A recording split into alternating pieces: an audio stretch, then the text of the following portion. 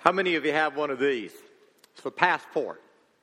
If you've ever traveled overseas, you have one of these. It's your passport. It's how you enter the country. It's how you travel while you're in another country, a foreign country. Your passport has a picture of you. It has your name. It has the place you were born. It has the nation that you belong to.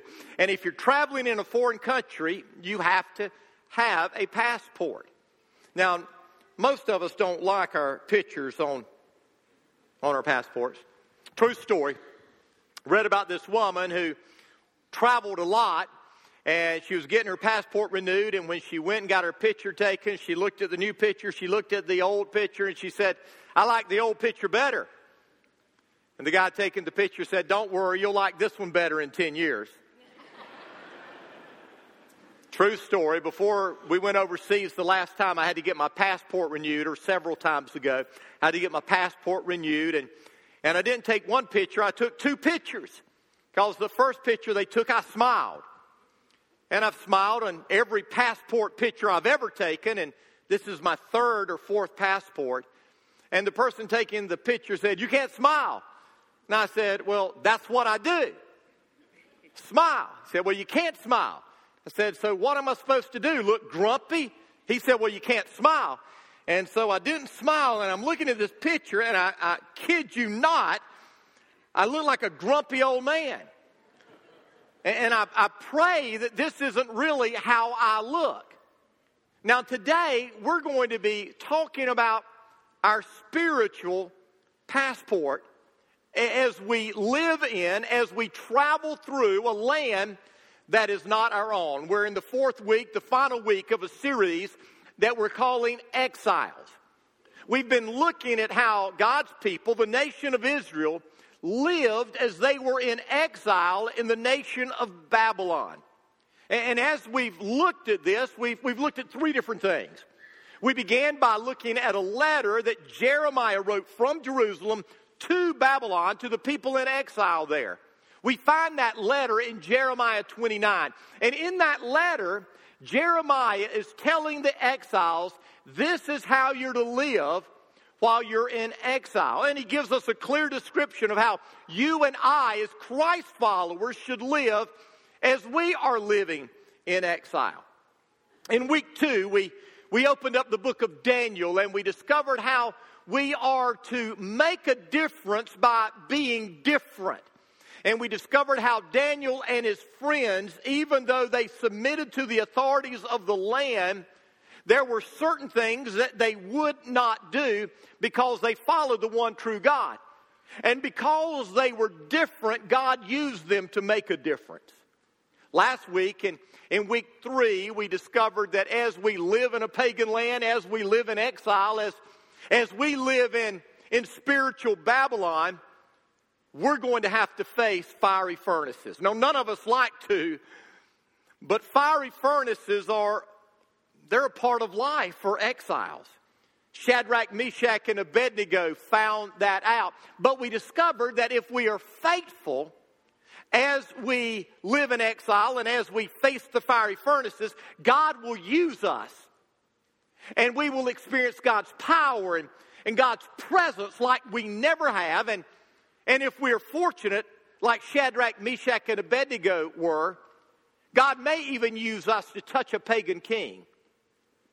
In that fiery furnace, God planted a seed in Nebuchadnezzar's heart, the king of Babylon, to the point that several years later, Nebuchadnezzar became a follower of the one true God. You see, we are in exiles today. We are aliens today. We're temporary residents here on this earth. This world is not our home. And the Bible makes that very clear. Hebrews 13 says it this way. This world is not our home. Now, if you're a Christ follower, you know that. You know that at the very best, this world is corrupted by sin. We look around and we see this world is corrupted. It's tainted by sin. At the very worst, this world is controlled by sin. There are some that say, well, America's different. We're a Christian nation. Well, Would a Christian nation enslave an entire race of people? We did. Would a Christian nation kill millions upon millions of babies for the sake of convenience? We did. Would a Christian nation redefine marriage and morality to fit our standards rather than God's standards? We have. Would a Christian nation worship power and pleasure and money and all of these other things rather than the God of the Bible? Well, we do. That's why if you're a Christ follower today, you really love the latter part of that verse in Hebrews 13 where it says, we are looking forward to a home yet to come. Amen? I mean, that's our hope. We realize that as we live here on planet Earth, this isn't our home. As we watch what is happening in America today, we recognize this isn't our home. We have something far better to look forward to. And yet, as we live here as exiles, as strangers, as aliens, as temporary residents, we're called to live a certain way. So as we wrap up this series this morning, what I want us to do is focus on not how we're to live. We've already talked about that. But I want us to focus on what we look like, our spiritual passport. Those things that describe us, those things that define us, those characteristics that people could use to identify who we are as followers of Jesus, as exiles in this world.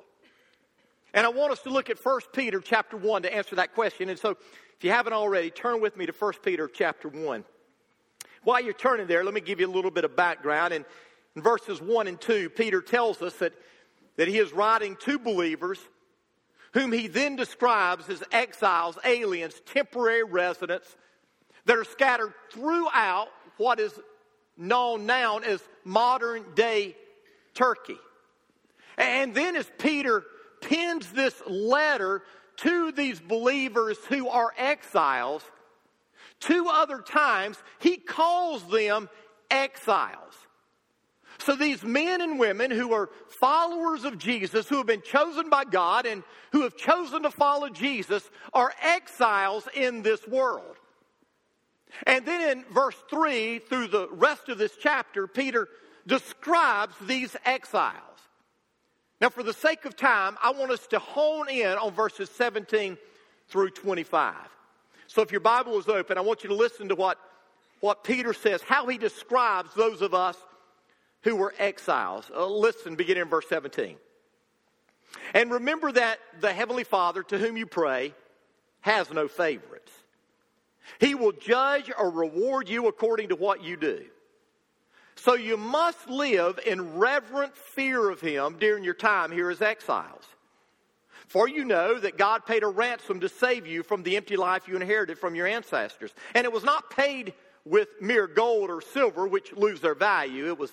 It was the precious blood of Christ, the sinless, spotless Lamb of God. God chose Him as your ransom long before the world began.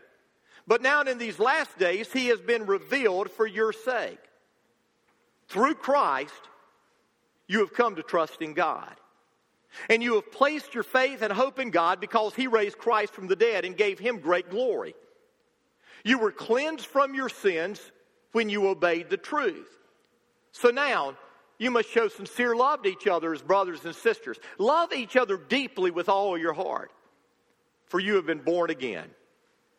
But not to a life that will quickly end. Your new life will last forever because it comes from the eternal living Word of God. As the Scriptures say, people are like grass.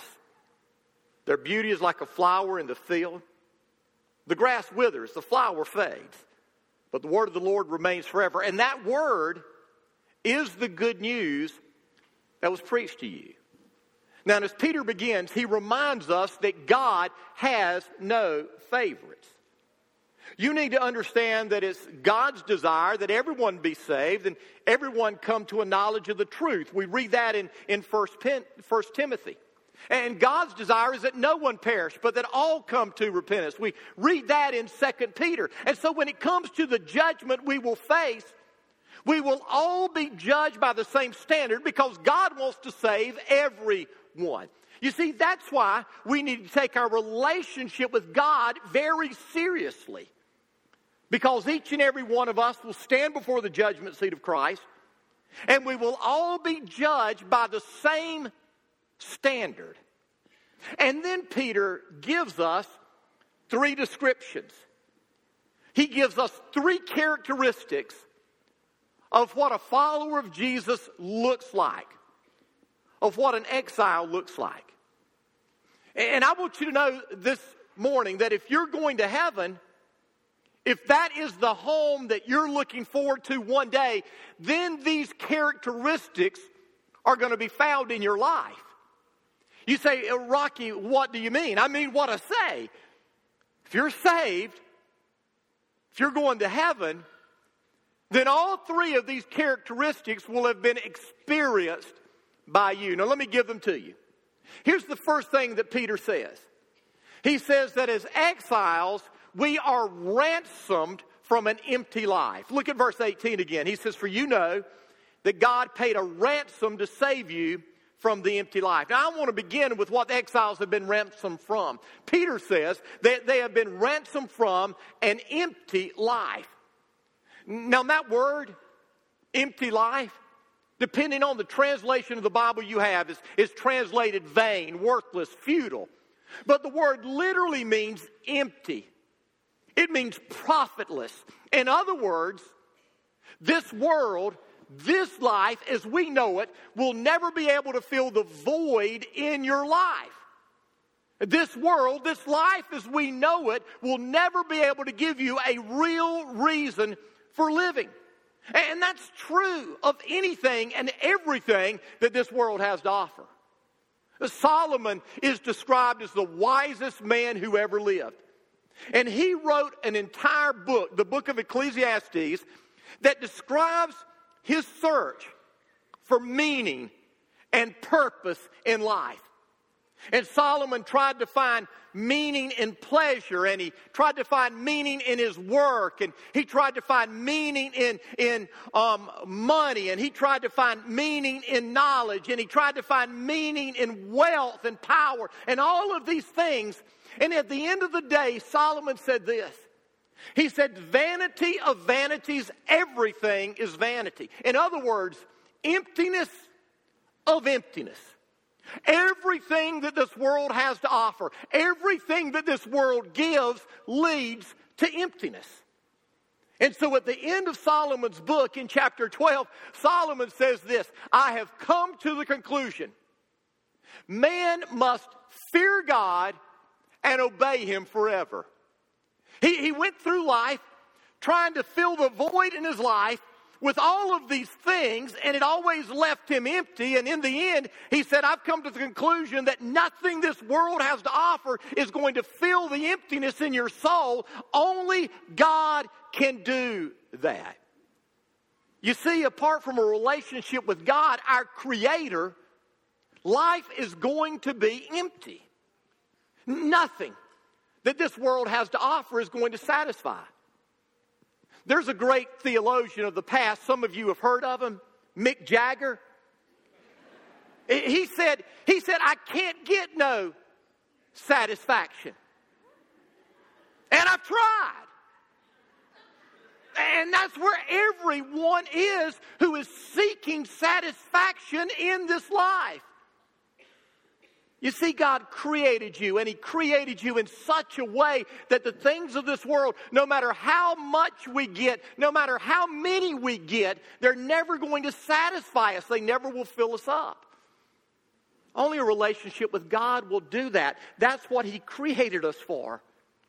He created us for a relationship. So understand, without Christ, your life is going to be empty. And so if you're searching for the filling of that void through your next job or your next relationship or your next thrill, I've got news for you. It's not going to work. This world, on its own is going to always leave you empty. I'm not judging. I don't know their hearts. But I would suppose that deep down inside, Donald Trump is an empty man, trying to fill the void in his soul. And I don't know. I can't judge. But I would think that Hillary Clinton is an empty woman, trying to fill the void in her soul. And they think that if they have this amount of power, or this amount of money, or this amount of pleasure, then the emptiness is going to go away. And I wish I could sit down and talk with them and tell them it won't. It never will. And so what did God do? You see, God doesn't want us to live an empty life. God wants us to live a full and a meaningful life. So what did He do? Look at the first part of that verse. God paid a ransom. God paid a ransom to save you from an empty life. Now, do you know what a ransom is? The dictionary defines a ransom as money that is paid in order to free someone who has been captured or kidnapped. But the word translated here is more than that. It is a word to describe the price that is paid to set a slave free. You see, we're not just captives. We are slaves to this empty life. We are controlled by this empty life. And we are trying desperately to fill the void, the emptiness, and we can't. Because the things of this world never will. In verse 19, notice what it says. It says that God paid the ransom, how? Not with silver or gold, but with the precious blood of Jesus, the sinless, spotless Lamb of God. Look at me. More money is not going to take away your emptiness. You make more money, you make lots of it, and you're going to still be empty. A better relationship isn't going to take away your emptiness. Some of you believe if I had a better husband, better wife, better boyfriend, better girlfriend, I wouldn't be so empty. And so you go on your search and you're going to find them, but you're still going to be empty. Because nothing that this world has to offer, nothing that this world gives can ransom your emptiness. Only the blood of Jesus can. And some of you here today, you need to throw up your hands and you need to give up and say, I am tired of trying to fill the emptiness in my soul with the things of this world. And you need to turn to God and trust Jesus and the shed blood of Jesus to fill the emptiness in your soul. Now look at verse 20. Verse 20 says it this way. It says, God chose him as your ransom long before the world began. Now, just ponder that for just a minute. God decided that Jesus was going to be your ransom before He even created the world. That means the cross wasn't an accident. The shed blood of Jesus was not an afterthought. Before God ever created us, He knew that we would sin. And He knew that sin was so horrific that the only price that could be paid to ransom us from our sin and the empty life that sin brings is the precious blood of His Son. And yet, hear me, God created us nevertheless. Because He so wanted you and I to experience life with Him. He so wanted you and I to experience a relationship with Him that He risked everything. And He gave everything so that you and I could be ransomed from an empty life. Oh, listen, God loves you. And He longs for you to know Him, discover your reason for existence. And so exiles, Christ followers, we've been ransomed from the empty way of life. We're not on that wheel going round and round trying to find meaning in this life anymore because we know our meaning comes from God. Second, exiles have been cleansed from sin. Look at verse 22. You were cleansed from your sins when you obeyed the truth. You see, the Bible says that exiles haven't just been set free from an empty life. Exiles have been cleansed from sin. Now, here's what I know about people. Most people. I know that most people want to go to heaven. Now, I know there's somewhere out there some nutcase that says, I want to go to hell. But let me tell you, those nutcases are few and far between. I mean, most people want to go to heaven, and we may have a confused view about what heaven is like, and we may have a totally misunderstood view about how to get there, but most people want to go to heaven. But I've also discovered another truth about most people, and that is most people don't want to be cleansed from sin. You see, we want to go to heaven, but we don't want to be cleansed from sin. And the reason we don't want to be cleansed from sin is because we enjoy sin. We enjoy the way it makes us feel. We enjoy the places it lets us go. We enjoy the perceived freedom that it gives. And the truth of the matter is, hear me, the truth of the matter is, the Bible says there's pleasure in sin. The Bible makes it clear that there is some fun. There are some good times. There are good feelings that come with sin, but it is for a season. The pleasure and the joy and the fun that sin brings never satisfies. And yet some of us are so enslaved, some of us are so encaptured by sin that we just cannot let it go. Truth be told, we are controlled by sin. We long for sin. We have to have our sin. Over the years, I've met many people who say they want to go to heaven, and I've sat down and said, great, let me tell you how to get there. And we talk about how you have to repent of sin. You have to turn from sin. And you can give illustrations, examples of sin. And over and over again, I've heard people say, well, I want to go to heaven, but I don't want to give up my sin. I like my sin. I love my sin. Do you remember the movies, the Fellowship of the Ring, the Lord of the Rings, all of that? Remember, it's all about a ring.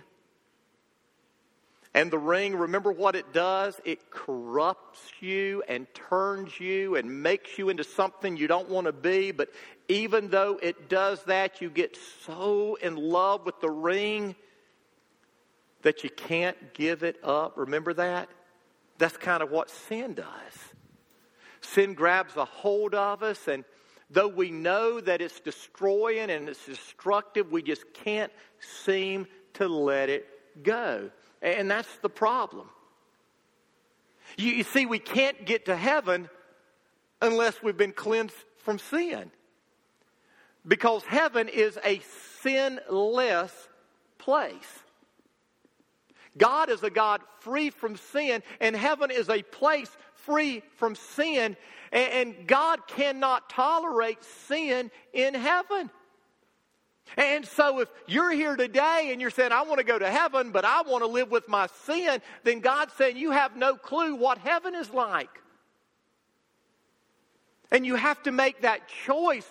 Do I want to give up my sin, or do I want to go to heaven? Because you can't have both. I think about David, the king of Israel. He was a good king. He was a great king. Greatest king to ever live. He was even described as a man after God's own heart. But David sinned terribly. He committed adultery with a married woman. He tried to cover up his adultery, and when he couldn't cover it up, you know what he did? He had the woman's husband killed. Adultery, murder. And then for a year, he lived as if he did no wrong. But his sin just ate at him and ate at him and ate at him until he finally got to that place where he wanted to be free from sin. Not just the guilt, not just the shame, not just the penalty. He wanted to be free from sin. And you see, just like David, we've got to come to that point in our life where we not only want the penalty of our sin forgiven, we not only want the guilt and the shame to be taken away, we want to be free from sin. Well, listen to some of what David said. It's in Psalm 51 if you want to go back and read it later. But he said, "Have mercy on me, O God, because of your unfailing love, because of your great compassion. Blot out the stain of my sins. Wash me clean from my guilt. Purify me from my sin. I recognize my rebellion. It haunts me day and night against you, and you alone have I sinned. I have done what is evil in your sight.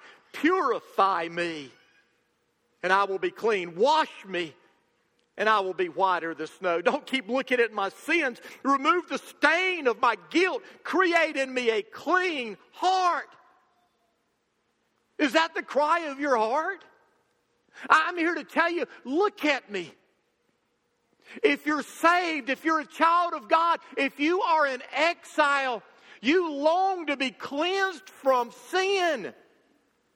And the cry of your heart is just like David, create a new heart in me. Remove not just the guilt and the shame, but the stain and the control of sin from me. And so have you gotten to that point in your life where you've said, God, it's all yours. I don't want it. Have you gotten to the point in your life where the things that break God's heart breaks your heart? You see, an exile has been ransomed from the empty life. They've come to understand that this world doesn't satisfy. And exile has been cleansed from sin, not just the penalty, not just the shame, but their desire is to be set free from the very power of sin in their life. But then there's a third thing that Peter says, and that is exiles are born again to a new life. Look at verse 23. He says, "For you have been born again, but not to a life that will quickly end. Your new life will last forever because it comes from the eternal living Word of God." You've been born again to a new life. One night Jesus met with a religious leader, and the religious leader, the very first words out of his mouth to Jesus was this: "We know that you're from God. No one could do the things that you do apart from them being from God." The very first words out of Jesus' mouth were this: "Unless you're born again, you'll never enter the kingdom of God." Jesus said that if you want to be a part of God's kingdom, you've got to be born again. And Nicodemus, he was confused. He didn't understand. And he said, how? How can a grown man, my age, my size, somehow get back in my mother's womb and be born again? And Jesus said, you don't understand. Flesh gives birth to flesh. There's a physical birth we all have. That's how we got here. But the Spirit gives birth to the Spirit. There is a spiritual birth that we all must experience if we are a part of the kingdom of God. And then he said, don't let it surprise you when I say you must be born again, born of the Spirit. I want you to look at me. I can take you back to the day, to the moment, to the place I was when that happened in my life. I was changed. I was different. I was born again. I know this sounds weird, but God's Spirit came to live in me. And though from that time until now, and I haven't been perfect, and I've messed up, and I've blown it, and I've had highs and lows and ups and downs. At that moment in time, my life was forever changed. I wanted to live for Jesus. I wanted to serve Him. The desires of my heart in an instant changed. It was if I was born again. I was given a fresh start, a new beginning. And exiles have experienced that new birth. So how? How are we ransomed from an empty life? How are we cleansed from sin? How are we born again to a new life? Well, look what it says in verse 21. Through Christ, you have come to trust in God. Through Christ, you have come to trust in God. John 14, verse 6, Jesus said, I am the way, the truth, and the life. No one can come to the Father except through me. Jesus didn't say you can't get to heaven except through me. He said you can't even get to God except through me. The only way that you can know God is through Jesus. The only way that you can experience God is through Jesus. The only way you can trust in God is through Jesus. Jesus is the only way to God. And so then it says we have placed our faith and our hope in God who raised Christ from the dead. We've realized that the things of this world will let us down. We're not trusting in the things of this world, not our 401k, not the election process, and not anything else. We are trusting in God. Our hope isn't in our retirement account. Our hope is in God. And when we come to that point where we lay it all down and we trust in God through Christ, and we place our faith and our hope in Him, everything changes. And we are ransomed from an old, empty life. We are cleansed from our sin, and we are born again. There's a podcast that is put out by National Public Radio. It's called American Life. And every week, it tells a different story. And last week, the story was of a woman named Marin Estefana. She was born in a small northwestern African country called Eritrea. But when she was a child, she moved to Sweden with her family. She grew up there, and as she grew up, she went to school and she became a journalist. One day, she got a tip. The tip said, call this number. And she called the number, and on the other side of the line was someone who was claiming to be a hostage. Someone who had been captured by human traffickers. And they were from the country of Eritrea. At first, she didn't believe it. She thought it was a hoax. But as she began to research and as she continued to call, she discovered that they really were captives. And there were dozens of them who had been kidnapped and were being held for ransom in the Sinai Peninsula. And every single Eritrean was trying to raise $20,000 so that they could be set free. Well, the government wouldn't get involved, and after a while, Marin decided that she was going to take matters into her own hands. So she began to raise money so that she could pay the ransom of these captives. And over time, she raised thousands and thousands of dollars, and she paid the ransom, and dozens of Eritreans were set free. When they were set free, they resettled in Israel. And a couple of years later, Marin went to Israel to visit the people that she had ransomed. She met them in a public park, and you can imagine the joy on the faces of these Eritreans as they met the one who paid the ransom so they could be set free. When I heard that story this week, it dawned on me. That's how it's going to be for us one day who follow Jesus. One day we're going to be taken from this home that we're exiles in. We're temporary residents. We're aliens. We're captives even in a manner of speaking. And we're going to be taken home.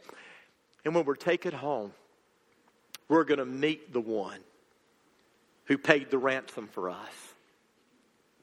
We're going to meet the one who shed his blood so that we can be set free. And every one of us who is an exile, who is a follower of Jesus, we probably are going to fall at his feet and we're going to worship him, the one who paid the ransom for us. And so my question for you this morning is this: has the ransom been paid? Have you been ransomed from the empty life? Have you been cleansed from sin? Is your desire to be free from the power of sin in your life? Have you been born again? Can you say there's a moment in time where Jesus changed your life? Now here's what I know. There are some of you here this morning that are sitting in seats. You could care less what I'm talking about. I know that. And you're going to leave here this morning and you're going to forget everything I've said. You haven't been listening. I recognize that. There are others of you here this morning that you've been listening to what I've said. And you're pondering what I said. You know that I'm speaking to you. You know that you've been pursuing the empty life. You know that you are longing for sin. You know that the Spirit of God has never made you a new person. You know that, and you're wondering what you should do. But the fact of the matter is, when the end of the service comes, you're going to walk out this door and you're not going to have done anything. You're going to walk out this door and you're going to still be pursuing the empty life. But there are some of you, I believe with all my heart, there are some of you here who you know you've been pursuing the empty life. You know that you're controlled by sin. You know that the Spirit of God has never made you new. And right now, God's Spirit is so convicting you that you just want to get right with God. And you're who I'm talking to right now. And so if that's where you're at, then what I want to encourage you to do is bow your head with everybody else. Let's all bow our heads. If that's where you're at, you're saying, I want to make this commitment today. I want to be ransomed. I want to be cleansed. I want to be born again. Then I encourage you to pray this prayer right now. You pray it out to God with all your heart. Dear God, I come to you this morning asking you to forgive me. I've lived in rebellion. I've chased after this world. I've been living for sin. I've been acting like I'm my own God. Forgive me. I don't want to live this way anymore.